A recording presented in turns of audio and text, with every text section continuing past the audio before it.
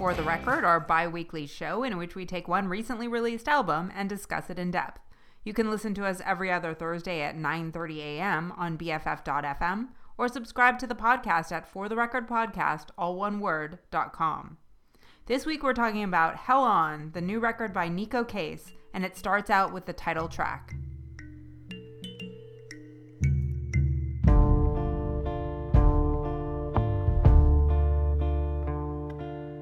God is not a contract or a guide.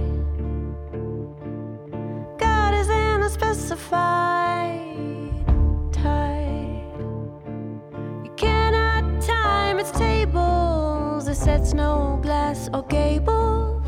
God is a lusty tire fire. Its bristles scrape and strike the stage. Rock, paper, scissors, rage at mercy on the natural world. My voice is not.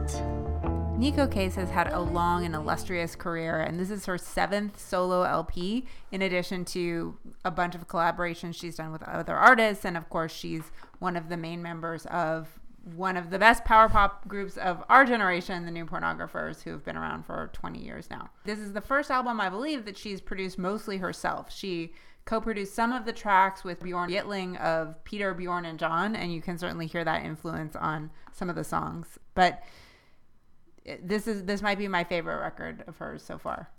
Yeah, and I'm coming in as a horribly less versed in the Neko Case songbook, let's say. I mean, I've heard some of her songs, and she has just such a remarkable voice and is one of the strongest members of the New Pornographers. And so to me, coming into this album, though, as a relatively trying to be open-minded, like, hey, I don't know what to expect. And I don't think I was expecting this, though, based on her earlier songs. Like, that this kind of starts with this kind of shambling rhythm, and I got this kind of Tom Waitsy vibe of someone in a junkyard on a out of tune piano could be singing this. It doesn't sound like that, but it sounds like the kind of song that could be like that, and it just has this kind of almost like mystical quality to it, even as it's so simple. And then sonically, by the end of it, we get all the string section, and it gets much more complicated and faster and more exciting. And I think that's always a fun way to start an album. I think this is probably the most complexly produced album she's ever made. And I think she made her name as sort of, people would brand her alt country, but that's really not accurate. But, you know, she focuses a lot on her amazing voice and then just kind of simple instrumentation. And I feel like this is the most maybe fully realized record that brings in kind of all of the parts of her as an artist, in that it's much more complexly produced. The instrumentation is really different. There's a lot of different styles, and I think it incorporates some of the styles that she has developed working with other collaborators. And just emotionally, I feel like this brings together a lot of the themes that have run throughout her songs. And, you know, her trademark, I think, is not just her voice, but the way that she really surprises you. You never know where her songs are going, and it's never like verse, chorus, verse. It's always this kind of voyage where the song often changes keys and instrumentation and really develops over the course of it. And I feel like these are really great exampple of that style. Yeah, this one where it's so conversational, where it's just sort of verse, verse, verse. Oh, and now a bridge. It's wait, what? And the closest thing to a chorus is just kind of this repeated refrain of the natural world, and it's not totally clear what that means. Although certainly you get some sense of like a feminist theme of like talking about like, oh, you'll not be my master, you'll barely be my guest, as sort of this notion of relationship, like, yeah, you're not in charge here. And of course with Neko Case, yeah, she's definitely in charge. And I like, though, that it has that kind of just spooky weirdness in the middle of it, and then returns to this sort of another couple of verses, and after this kind of shambling kind of downbeat, and then it just, I think in the last verse, just abruptly switches to this major chord sort of unexpectedly, and it's this nice little twist on this otherwise kind of curious little, it's a weird way to start the album for sure. And the next song is more of kind of a straightforward song, and it's called Last Line of Albion.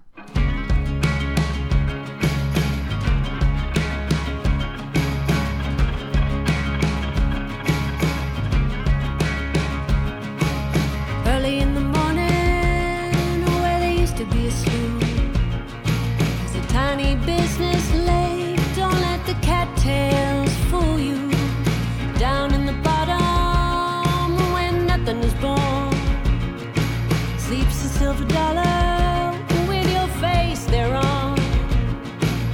Wish I could trace the frowning compass of your mouth. Drive a Mercury down a Roman drain and summon Mars. Last line of Albion, they'll use you for centuries to come. They'll steal your patents for the sun.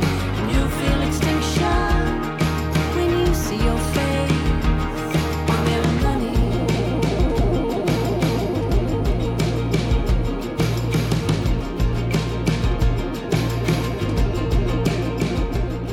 So I think this song is a great place to talk about what I think are the two overarching themes that are going on in this record. First of all, Neko Case has said in interviews recently that she's kind of become more aware of being a feminist and like thinking about women's place in history and reading a lot about colonialism and asking the questions why women have kind of been written out of history and how and why white men have been the driving force in the history narrative that we've been handed, where the conquered civilizations and the women have been just sort of written out as being passive or like not driving the narrative. And she talks about reading a book about the Amazons and other like women in history and how that has informed her thinking. And then at the same time, she had a problem with a really scary stalker that she had to get a restraining order against. And there's the Me Too movement and everything else. So I think that's one of the things that's going on in this record narratively. And then the other part is the fact that Neko Case has always written about this idea of forces of nature, hurricanes and tornadoes and things that you can't really stop and you just have to kind of gird yourself against. And then also writing about the natural world and animals often as in the place of like victims or, you know, people who are like standing in for people who might be abused. And so I think that she uses that narrative here to posit the force of nature being the misogynistic, conquering European civilization and how that has affected everyone else in the world. And so here she's kind of using animals going extinct as a figure for victims of colonialism. Well, yeah, there's this notion of, I think related to that, this notion of the broader culture, you know, appropriating things as symbols and in the process destroying them and saying like, we're going to take the reality of you and change it into this thing that then becomes sort of a part of this engine of running the society the way we want. And you don't have input because now you're dead. And so this entire you'll feel extinction when you see your face on their money. Yeah. It's just like, that your entire life is sort of boiled down into just this piece of metal that's commerce. Yeah. And it's so brutal. And I think structurally, I really like this song and the way that it kind of starts off very poppy with sort of verse, pre-chorus, chorus. And that's what we heard there. And there's this very catchy, just very simple syncopated rhythm that just carries the through line here and just really gives us a very propulsive feeling. And once we go through that a couple times, though, it just becomes kind of this repetition of that same chorus. Just every time it's something else that's gone, something else that's lost, and it gets more and more heartbreaking. And then that little bit, I didn't even hear it the first time that I listened to this song, but there's that subtle little arpeggiator at the end of that first chorus. And then as we go through, that becomes more and more prominent, and it is very pretty, but very disconcerting. Yeah, there's Bjorn Yttling of Peter, Bjorn and John plays some of the instruments on this record, and you can really see the Peter, Bjorn and John influence, I think, here on a lot of the more poppy songs, and this one in particular, that it's just a more classic structure and it's easier to follow. And it's got Katie Lang as the backing vocals, which is one of the I think themes of this record is kind of girding yourself against the evil natural forces of the world by marshaling the people that you care about and like having your posse that you can depend on. And so she's got a ton of backing vocalists and friends who co-write and participate in a lot of these songs, which is kind of cool. Yeah. And so I think that, this song, which I think superficially seemed very poppy, but actually turns out to be really pretty deep and intense. This next song we'll play, I think, is maybe the poppiest song on the album. This might be the poppiest Neko Case song ever. Wow. Amazing. It's called Bad Luck. Are you tired of things going right, things going wrong? Tired of trying to make everyone happy, too tired to sing your own song?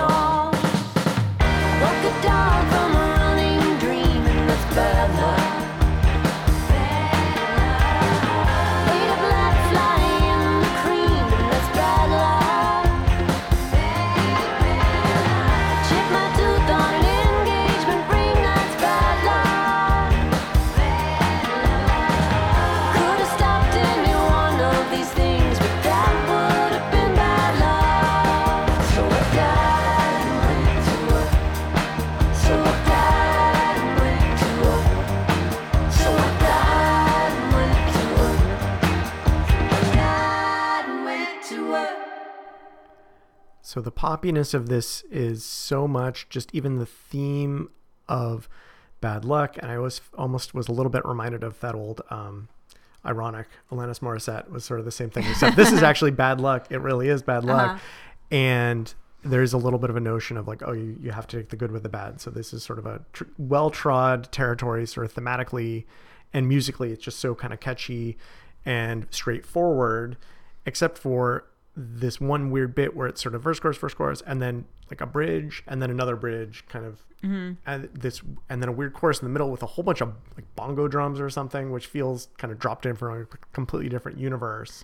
Yeah, I mean, this is one of the ones that was produced by Peter, Bjorn, and John, and it reminds me a lot of Young Folks, if you know that song, and it's very, you mentioned kind of the cheesy bass. It's got yeah, once I heard it, and again, listening on the good headphones, I was like, oh, wow, what is up with that bass? Oh, that's really weird. But I just love that she's exploring new territory, and I think it sounds great, and the backing vocals are Kelly Hogan, who's like her longtime backing vocalist, and Nora O'Connor. And it has the little interesting bit of history, which is that she was with the Peter, Bjorn, and John guys in Sweden to record this record. And she was there and got a call at 3:00 in the morning that her house was on fire. And her house burned down, a 200-year-old farmhouse in Vermont. And she found out, she kind of had to figure out what to do. Turned out that like her boyfriend and all of her animals were fine. And they were able to kind of resettle the animals with close friends, and so she decided to just stay and finish the record, and this was the song that she did the vocal tracking of 2 days after her house burned down. And so it seems particularly relevant, even though it had been written previously. Yeah, that repeated refrain, "So I died and went to work," takes on a lot of extra weight given that context, for sure. Yeah, but I think it's so fun and just such a great catchy song, which is also just about, it has so many great life lessons in it, you know, and that's it. I think it captured sort of the spirit of a lot of her music, which is bad things are going to happen, and these forces of nature that we can't really control are kind of going to do things, and you just got to get back on the horse and get back to work. Yeah. So I think, we go from this very pop track with universal messages to, I think, what to me feels like a very personal, kind of maybe a little autobiographical and sort of epically almost kind of psyche cosmic track called Curse of the I-5 Corridor. Well, can it be a comfort between us? Because I never want to know for sure. Baby, I'm afraid, but it's not your fault. Maybe I should go home alone tonight. Baby, I'm afraid, but it's not your fault. Maybe I should go home alone tonight. Instrumental over the bridge.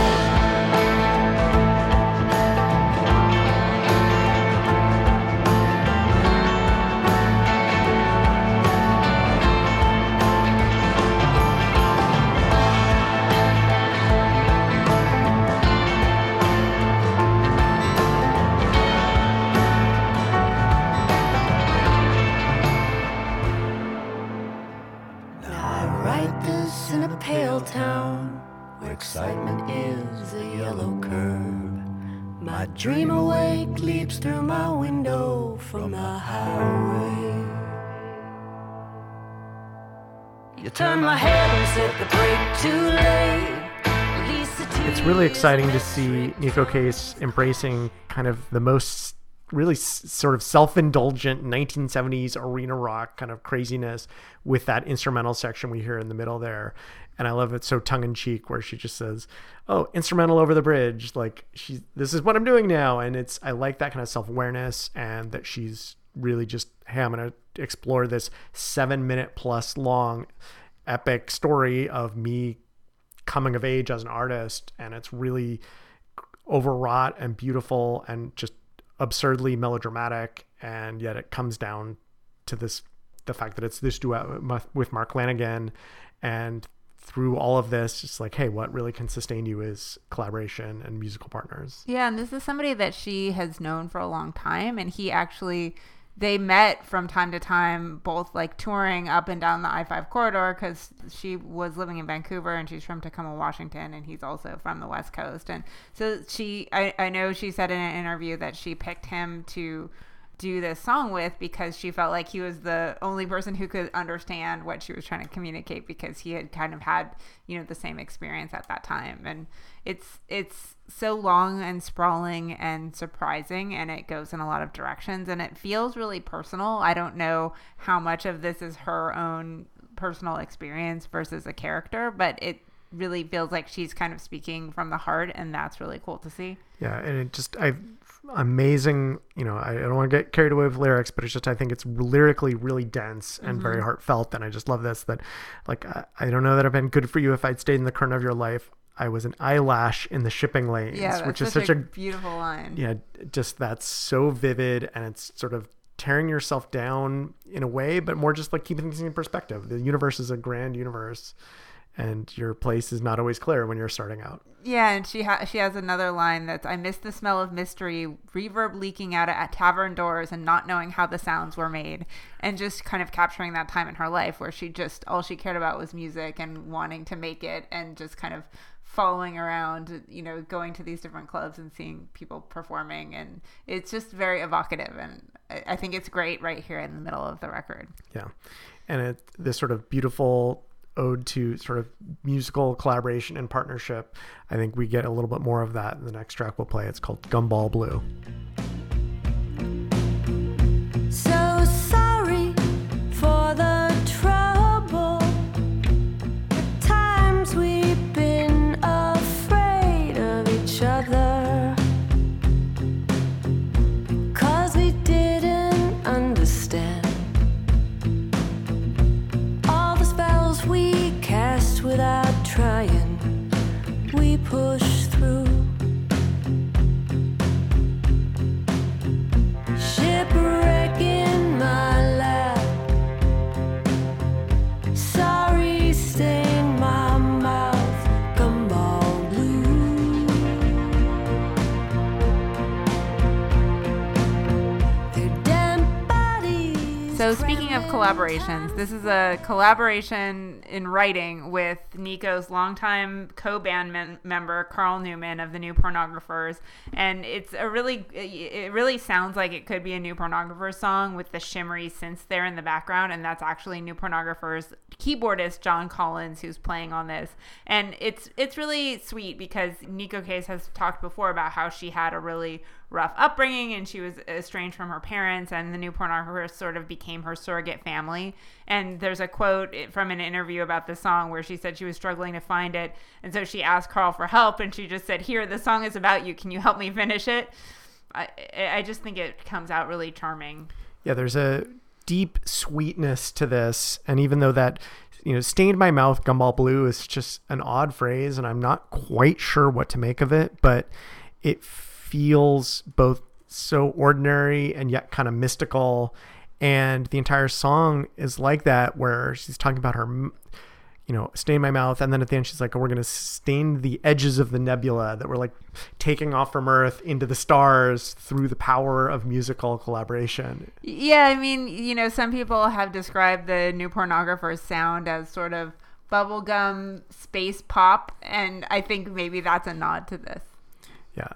It's very touching, and it's just, as I said, it's just the sweetness to it, and that it is funny though, just that extent that not just that synthesizer sound, but just everything about this song. It's like, oh yeah, clearly this is Carl Newman's in here. Just the way the drums and the guitars kind of interact it would fit on one of those albums. Yeah, you know, there's a couple of Carl Newman solo albums that he did under the name AC Newman, and this reminds me a lot of Shut Down the Streets and some of the songs that are kind of slower on that second record. Anyway, talking about duets, the next song that we'll play is called Winnie, and this is Beth Ditto doing the vocals for the title character, Winnie. So I looked off the edge of the world. I saw the girl who changed everything. That's when I met Winnie. I wanted to be her sailor's tattoo. She was too sad for some. Struck up the band and filled up her lungs. Her mouth was sharp as the rib of a star. She told no tame truths that would break our own hearts. We were warriors. We clothed ourselves in the guts of our enemies, who had no respect for the wild.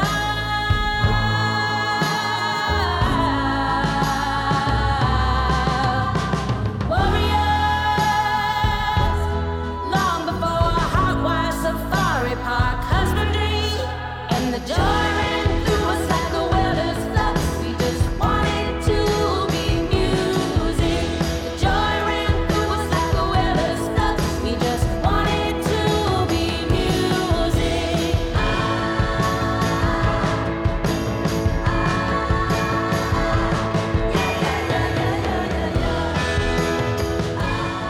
This is one of a number of tracks with nautical imagery, and I think it's just so vivid. This fleet of ships with this captain who is, it's Beth Ditto who's captaining the ship, and she just brings that crazy voice of "we're warriors," and it's just so joyful, and it kind of converts all that martial imagery of sort of the warships and how odd it is that warships are called she, and how like, no, we're just feeling this joy and it's running through us like welder's flux, which is such a crazy image, and I love it. Yeah, I mean, this kind of calls back to a song that we didn't play, Halls of Sarah, which is the thematically about, kind of putting women up on this pedestal and worshiping them and calling them your muse and naming warships off them while also like treating them like garbage.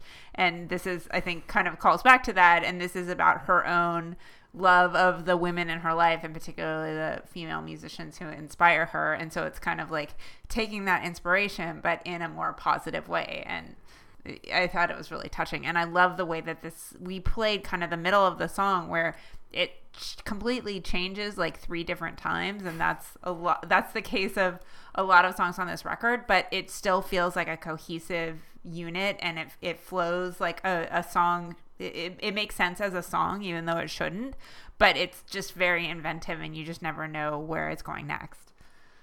Yeah, so from that, we continue the nautical theme into the next track we'll play. It's called My Uncle's Navy. In the tempered sea, memories wear thick coats, cannot pull you down, but refusing to drown, you're choked into the shape of a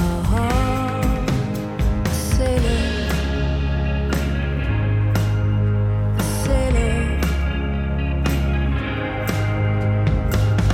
Deputized by the cruel god of children, no running water in his soul, just a hole. Echoed when he'd call your name from down the hall. His name was a command that cuts the ears off fighting dogs, that wipes the knife on his militia pants. Cure chrome and methylate stains on cure chrome.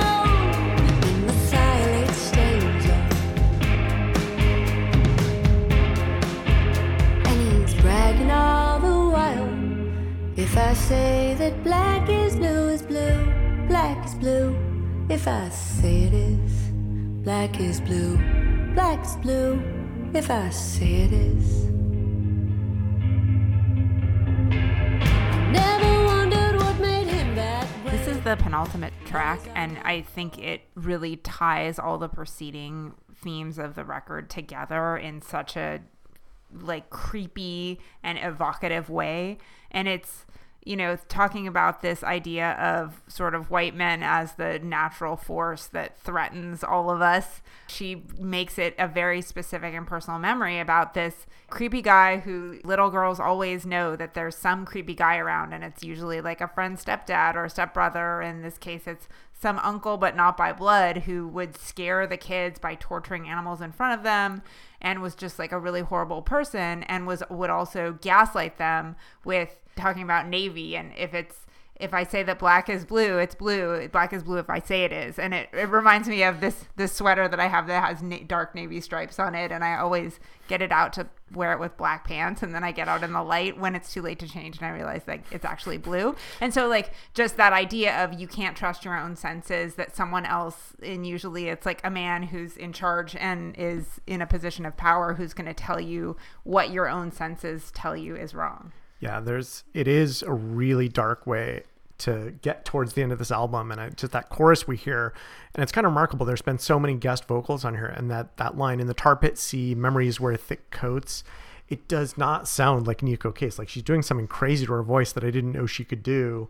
And that darkness. She has incredible range. Yeah, but that notion that like, even if you survive, like this was a really traumatic memory and she survived, but you know, your memories are trying to drag you down. And if you survive, though, it still changes you. You have to get tough, and maybe a way you didn't want to get tough.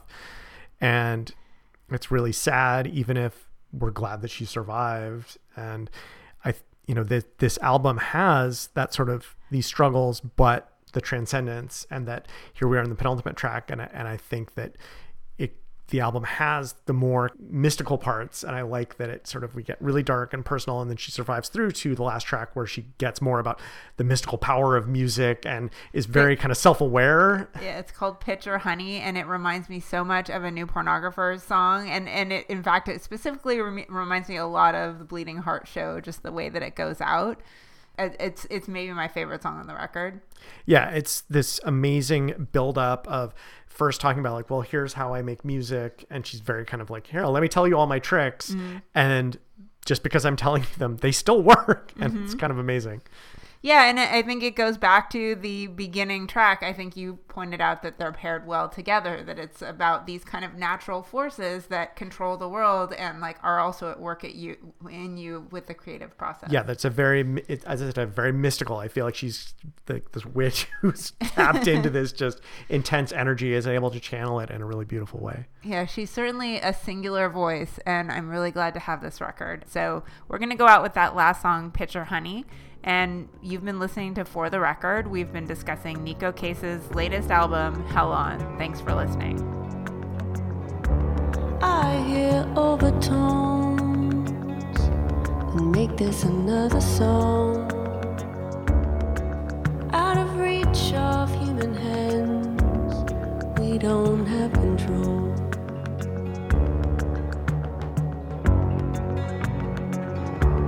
I use major chords to make this a sadder song. An effective manipulation. Moonlight reflected is many times stronger.